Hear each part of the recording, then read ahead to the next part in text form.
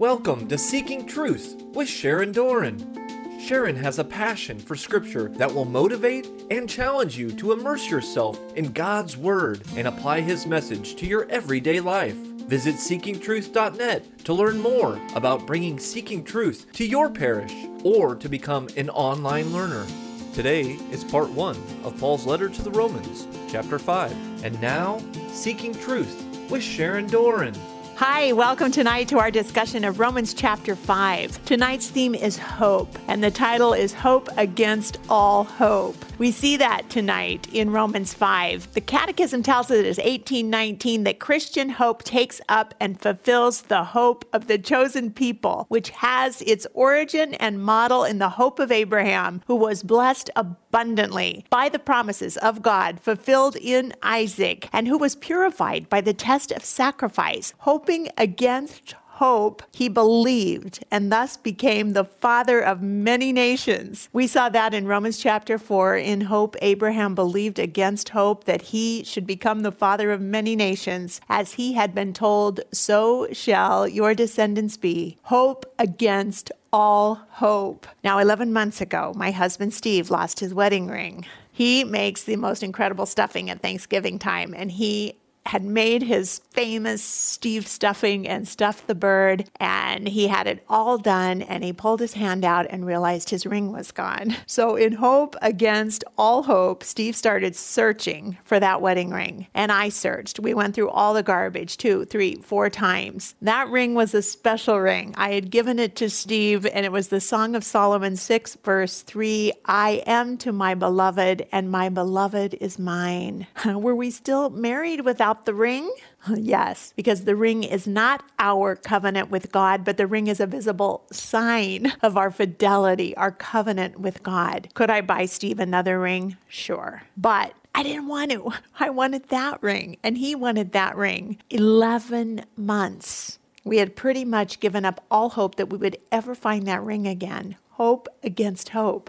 11 months. But just last week, I was changing a diaper of a grandchild, and I was grabbing, it was a poopy diaper, and I was grabbing a plastic bag from the bottom drawer, which is usually full of bags, but I've been using paper bags lately. We were down to 3 bags in the bottom of the drawer, and I spotted something. And it was the ring, the wedding ring that had been missing for 11 months. I spotted Steve's ring. I was so excited, my heart soared. I found his ring this past Friday. It was hope against all hope. He had the ring on his finger. He cried. He wept when I gave it to him. He was so excited. I was so excited. We had almost lost hope. This was hope against all hope. 11 months later, we found Steve's wedding ring. Today in Romans chapter 5, St. Paul speaks of hope. He speaks of hope as a result of justification. You know, Paul has given us a lot of bad news right off the bat. Well, tonight, folks, it's time for some good news. Therefore, since we are justified by faith, we have peace with God through our Lord Jesus Christ, and through him we have obtained access to this grace in which we stand, and we rejoice in our hope of sharing the glory of God. More than that, we rejoice in our sufferings. We know that suffering produces endurance, and endurance produces character,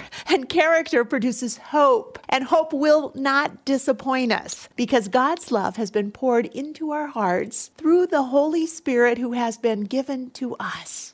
That's a great hope. That's good news from St. Paul. Catechism 1820. But through the merits of Jesus Christ and his passion, God keeps us in the hope that does not disappoint. Hope is a sure and steadfast anchor of the soul that enters where Jesus has gone as a forerunner on our behalf. So like Abraham, we can all have hope against hope. We can therefore hope in the glory of heaven promised by God to those who love him and do his will. And in every circumstance, each one of us should hope with the grace of God to persevere to the end and to obtain the joy of heaven as God's eternal reward for the good works accomplished with the grace of Christ. Catechism 1821 says, in hope, the church prays for all men to be saved. The church hopes for all men and all women to be saved. Hope against all hope. She longs to be united with Christ, the bridegroom, in the glory of heaven. Now, You remember, to understand Paul, I told you, we have to know what circumcision and the law meant to first century Jews. And so we reviewed that. In Romans 3, we went all through circumcision. Abraham believed God, and it was credited to him as righteousness. God had made a blood covenant with Abram, and the blood covenant was dependent on God alone. And many years later, God gave Abram a sign, and that sign would remind Abram that that blood covenant with God would not depend on sinful Abraham, but would solely depend on the faithfulness of God. It was circumcision that would be the sign, an outward sign, an outward reminder of the covenant with God. But it was not the circumcision that saved Abram or his descendants. And God said, know for certainty that your descendants are going to be oppressed for 400 years. And for 430 long years, the Jews were enslaved in bondage in Egypt. And 430 years passed, and the cry of Abram's descendants was heard by God. And God raised up a deliverer from among Abram's own descendants. Moshe was drawn from the water. He delivers Abraham's children out of bondage of Egypt. God is taking them unto himself out of Egypt. And God says, you saw what I did to the Egyptians and how I bore you on eagle's wings and I brought you unto myself. Now that is love language for God. God wants to marry Israel. God, the Father, is going to be the first bridegroom of Israel. God instructed Moses to wash his bride for 3 days, free of blemish, at the base of Mount Sinai. And on the third day, God, the bridegroom, would make an appearance. Good things happen on the third day in the scriptures. The Lord God gave the law to Moses as a wedding gift for his bride Israel. And God's love letter was written with God's own very finger on 2 tablets of stone, the 10 commandments for the bride's beatitude, her happiness. And then in Romans 4, we reviewed in entirety the law. Again, a blood covenant was made. Moses splatters blood on the people. There was a mutual consent with the people and God. The people said, all the Lord has spoken through Moses, we will do and we will obey. And Moses is called up to the top of Sinai with Aaron and Nadab and Abihu and 70 elders. And there they saw face to face the God of Israel. And they beheld God and they ate and drank with God, kind of a wedding feast, a covenantal wedding meal shared between the two parties. And then Moses is called up alone into the Lord's devouring fire on the top of Sinai. And Moses goes up and he's gone for 40 days and 40 nights. And the Israelites grew very weary of waiting around. And the people sat down to eat and drink, and they rose up to play. And they advanced in worshiping a golden calf, Apis of Egypt, and to play and to party and to orgy. And God was not pleased. His thunderous sound on the top of Sinai. And Moses interceded for God's sinful bride. The Lord said to Moses, I've seen this people. They are a stiff-necked people. My wrath is burning hot against them. I might consume them. Let's just you and I go forward and make a great nation. And Moses said, no, Lord. And he reminded God of his covenant with Abraham and how God had said the covenant was dependent on God alone and not on sinful Abram. And as the merciful husband of a wife in harlotry, God relents. And on behalf of Moses and his intercession and the reminder Moses gave him of the blood covenant, God relents. And the sons of Levi, Moses' brothers, are ordained in a Levitical priesthood by the killing of 3,000 Israelites who would not repent. The sons of Levi did according to the word of Moses, and there fell of the people that day 3,000 men. Now, juxtapose that, 3,000 killed by the old priesthood in the order of Levi by Moses, versus 3,000 people born again by Pentecost of a new priestly order, the order of Jesus Christ in the order of Melchizedek, full of the Holy Spirit. And Israelites, 3,000 were the first to be baptized Christians. You are not saved by circumcision. You are not justified by the law of Moses. You are justified by the blood of Jewish Jesus, who was a direct descendant of Abraham's lineage. Jesus will be the new bridegroom, and this wedding covenant will be for all the nation. Notice on this bride's wedding gown the flags of all the nations. It says in the genealogy of Jesus Christ in Matthew 1 that Jesus is the son of David and the son of of Abraham. And remember, Abraham was promised in Genesis 12 that by you, Abraham, all the families, all the nations of the earth shall bless themselves. Not just one of the families, not just some of the families, but all of the families of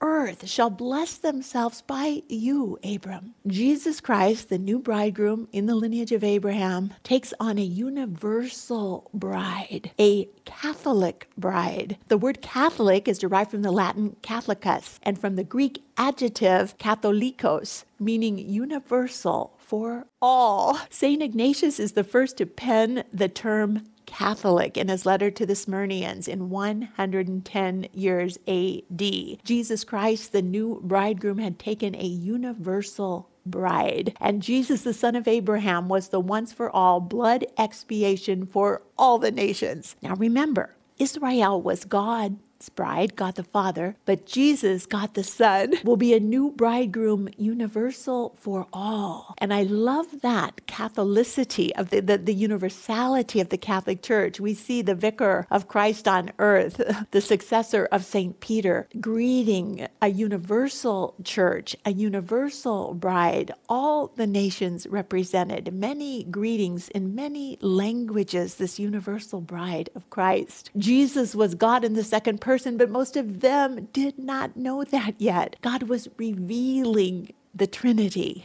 That's divine revelation. And Peter was the first pope and the first one to know. When asked directly, Jesus said to the disciples, "Who do you think I am?" And Simon Peter said to Jesus, "You are the Christ, the Son of the living God." And Jesus told him, "Oh, blessed are you, Simon Bar-Jonah. Flesh and blood did not reveal that to you, but my Father in heaven did." So most Israelites didn't know yet. And this cross, this crucifixion on the cross, was a real stumbling block for many Jews and Greeks as well. But they knew they were God the Father's chosen bride. Now, there is no divorce with God. Jesus Christ tells us in Matthew 19, Jesus said, "Because of your hardness of heart, Moses allowed you to divorce your wives. But from the beginning, it was not so." There is no divorce with God. He sticks to his word. He's truth. But when God died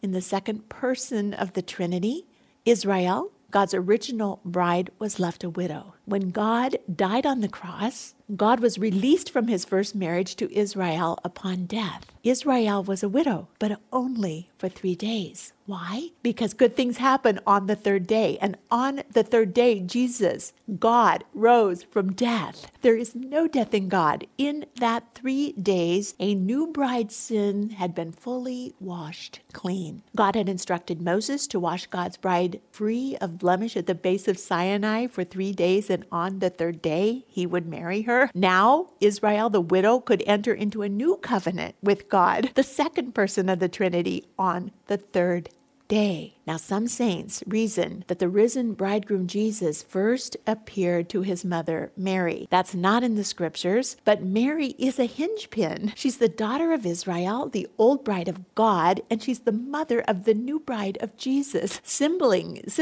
that makes us siblings, all who believe. This was the opinion of St. Ignatius of Loyola. He had a vision of Jesus, risen Jesus, visiting Mary. This was the opinion of St. Therese of Avila. She had the same insight. St. Anselm, however, was the first Catholic Church doctor to teach that Jesus appeared to the Blessed Virgin Mary first. You see, salvation came from the Jews. The message of salvation was first for Israel, the Jews, but then for the entire world, all the Gentile nations. Not only Israel, but all Abram's children by faith. Like he was told in Genesis 12, Abram, all the families of the earth shall be blessed through you. So when God died on the cross, a thick veil in the Holy of Holies was torn from the very top to the bottom. This is 4-inch thick fabric veil. You remember that the true presence of God, the ark, was not there. It was not in the Holy of Holies at the time of Jesus. It had gone missing. We know that from 2 Maccabees 2, that Jeremiah hid the ark of the Lord at the time of the Babylonian exile. The thick curtain of the Holy of Holies at the moment of crucifixion is torn from top to bottom. The torn veil symbolized the flesh of Jesus being torn open. Jesus was the contents of the ark, the true presence of God. He was the Holy of Holies, and he was the final temple of God. We know that from Hebrews 10 as well. We have confidence to enter the sanctuary by the blood of Jesus, by the new and living way, which he opened for us through the curtain, that is, through his flesh. And since we have a great high priest over the house of God, let us draw near with a true heart in full assurance of faith, with our hearts sprinkled clean from an evil conscience and our bodies washed with water. The bride had once again been washed pure and clean. And anyone who believed that Jesus was God, that Jesus was Lord, could be part of this new covenant marriage. It tells us in Hebrews 9, when Christ appeared as the high priest of good things that have come. Then, through the greater and more perfect tent, not made with hands, that is, not of this creation, he entered once for all into the holy place, taking not the blood of goats and calves, but his own blood, thus securing eternal redemption. For if the sprinkling of defiled persons with the blood of goats and bulls and with the ashes of heifer sacrifice for purification of flesh, how much more shall the blood of Christ, who through the eternal Spirit offered himself without blemish to God, purify your conscience from dead works to serve the living God. Jesus was the final temple, and blood and water gushed from his torn flesh. Therefore, Jesus is the mediator of a new covenant, Hebrews 9 verse 15, so that those who are called may receive the promised eternal inheritance, since a death has occurred, which redeems them from the transgressions under the first covenant. For when every commandment of the law has been declared by Moses to all the people, he took the blood of calves and goats with water and scarlet wool and hyssop, and sprinkled both the book itself and all the people, saying, "This is the blood of the covenant which God commanded you." And in the same way, he sprinkled with blood both the tent and all the vessels used in worship. Indeed, under the law, almost everything is purified with blood, and without the shedding of blood, there is no forgiveness of sin. Thus, it was necessary for the copies of the heavenly things to be purified with these rites, but the heavenly things themselves with better sacrifices than these. For Christ has entered not into a sanctuary made with hands, a copy of the true one, but into heaven itself, now to appear in the presence of God on our behalf. It was not to offer himself repeatedly, as the high priest enters the holy place yearly with blood not his own, for then he would have to suffer repeatedly since the foundation of the world. But as it is, he has appeared once for all at the end of the age to put away sin by the sacrifice of himself. So we enter into that at Mass. We enter into that same once for all sacrifice, now unbloodied, but the same sacrifice. We participate in it. And just as it is appointed for men to die once, and after that comes judgment, so Christ, having been offered once to bear the sins of many, will appear a second time, not to deal with sin, but to save those who are eagerly waiting for him. That, my friends, is the second coming of Christ, which we proclaim every Sunday in our Nicene Creed. He is coming again to judge the living and the dead. He's already expiated our sin. Sin has already been dealt with. You are not justified by your circumcision. You are not justified by the law of Moses. One thing saves you. You are justified by the perfect sacrificial blood of Jesus Christ. That precious, precious blood that God put forward Jesus as an expiation by his blood to be received in faith. Romans 3:25. Now, the death of God in the second person of Jesus Christ was not the end of the story. Jesus rose from the dead on the 8th day. Also, it's called on the 3rd day, but it's also the 8th day. It's a new creation, a whole entirely new creation. And if anyone is in Christ, he himself is a new creation. On the 8th day, the circumcision of Isaac took place, the son of the old promise. On the 8th day, the resurrection of Jesus, the son of the new promise, took place. Both are visible signs. Resurrection from death was a visible sign of the new blood covenant on the 8th day fulfilled in Jesus Christ, the new Isaac. Paul knows it's a visible sign, and he knows resurrection is what we must know. He says, I delivered to you as of first importance what I also received, that Christ died for our sins in accordance with the scriptures. He was buried. He was raised on the third day in accordance with the scriptures. And then he appeared to Cephas, then to the 12. Then he appeared to more than 500 brothers at one time.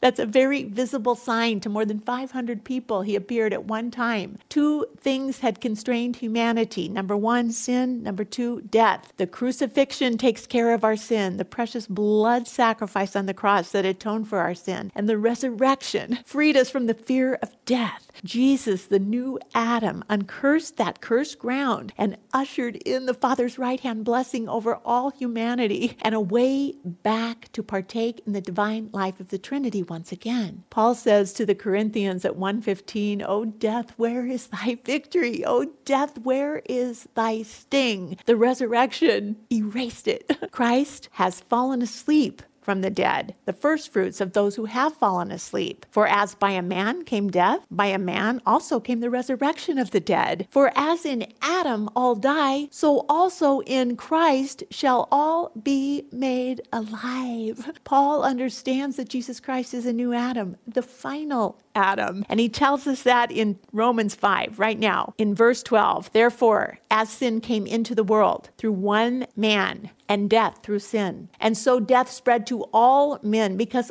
all men sinned. Sin indeed was in the world before the law was given, but sin is not counted where there is no law. You don't know an infraction if there's not a rule about doing it. So death reigned from Adam to Moses before the law, yet even over those whose sins were not like the transgression of Adam, who was a type of the one to come. Paul is the first one in the scriptures to use typology. He's comparing Adam and the new Adam, Jesus Christ. And he says the free gift is not like the trespass. For if many died through one man's trespass, much more have the grace of God and the free gift in the grace of that one man, Jesus Christ, abounded for many. And the free gift is not like the effect of that one man's sin. For the judgment following one trespass brought condemnation, but the free gift allows many trespasses and brings justification. If, because of one man's trespass, death reigned through that one man, much more will those who receive the abundance of grace and the free gift of righteousness reign in life through the one man, Jesus Christ. Then, as one man's trespass led to the condemnation for all men, so one man's act of righteousness leads to acquittal and life for all men. For as by one man's disobedience, many were made sinners, so by one man's obedience, many will be made righteous. That's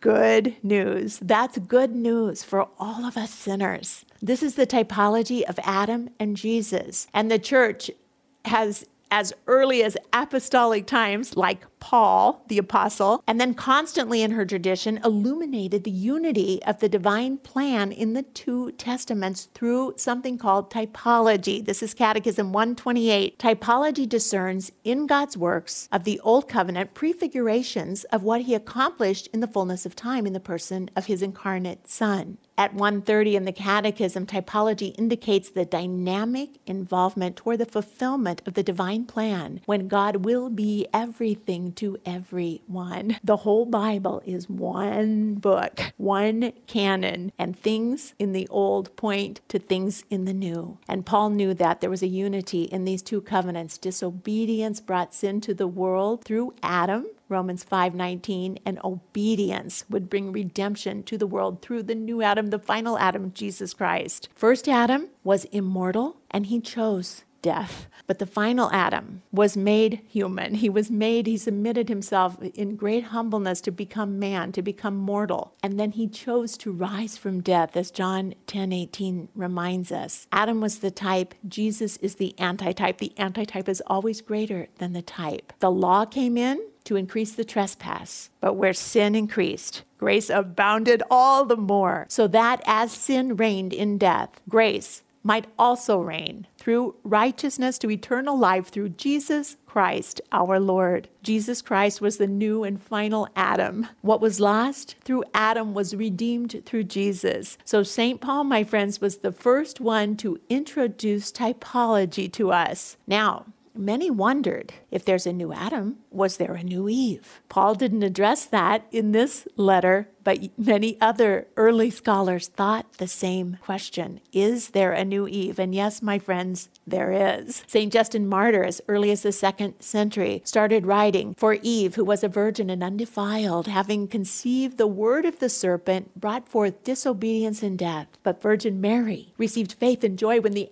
angel Gabriel announced the good tidings to her, that the Spirit of the Lord would come upon her, and by the power of the highest would overshadow her. Wherefore also the holy thing begotten of her is the Son of Man. And she replied, Be it done unto me according to your word." Saint Irenaeus of Lyon in the 2nd century wrote more. "It was not that the knot of Eve's disobedience was loosed by the obedience of Mary. For what the Virgin Eve had bound fast through unbelief, this did the Virgin Mary set free through faith." The knot of Eve's disobedience was loosed by the obedience of Mary. She is the untier of knots. This is one of Pope Francis's favorite images of Mary. Mary, Our Lady, the untier of knots. Tertullian wrote about it in the 2nd and 3rd century. I won't read all of it. St. Gregory, the wonder worker, in the 3rd century made the connection of Mary, the new Eve. So did St. Jerome in the 4th century, writing, "Death came through Eve, life came through Mary." St. Ephraim, one of my favorites in the 4th century, has an eloquent sermon about this, that Mary is the new Eve, as did Augustine, St. Augustine in the 4th and 5th century. Our Lord was not adverse to males, for he took the form of a male, nor to females, for of a female he was born. Besides, there's a great mystery here, that just as death comes through a woman, life is born to us through a woman. That the devil, defeated, would be tormented by each nature, feminine and masculine, as he had taken delight in the defection of both. So we see a typology of Adam and Jesus, and Eve and Mary. A parallel also can be found between Father Abraham and Mother Mary. For instance, in Romans 4, we read, "In hope, Abram believed against hope that he should become the father of many nations. As he had been told, so shall your descendants be." Well, Mary, as Abraham is Father Abraham, Mary is Mother Mary. And in hope, we could just change the name and pronoun and listen to it this way. In hope, Mary believed against hope that she should become the mother of the Messiah, the Son of God. Both Father Abraham and Mother Mary were both promised a supernatural son of promise. It goes on. Abraham did not weaken in faith when he considered his own body, which was as good as dead, because he was about 100 years old, or when he considered the barrenness of Sarah's womb. Both of them, in fact, you'll remember, laughed. They laughed when God said they would have a son. That was part 1 of Paul's letter to the Romans, chapter 5, on Seeking Truth with Sharon Doran. To learn more about Seeking Truth Bible studies, visit seekingtruth.net. Tune in next time for more Seeking Truth with Sharon Doran.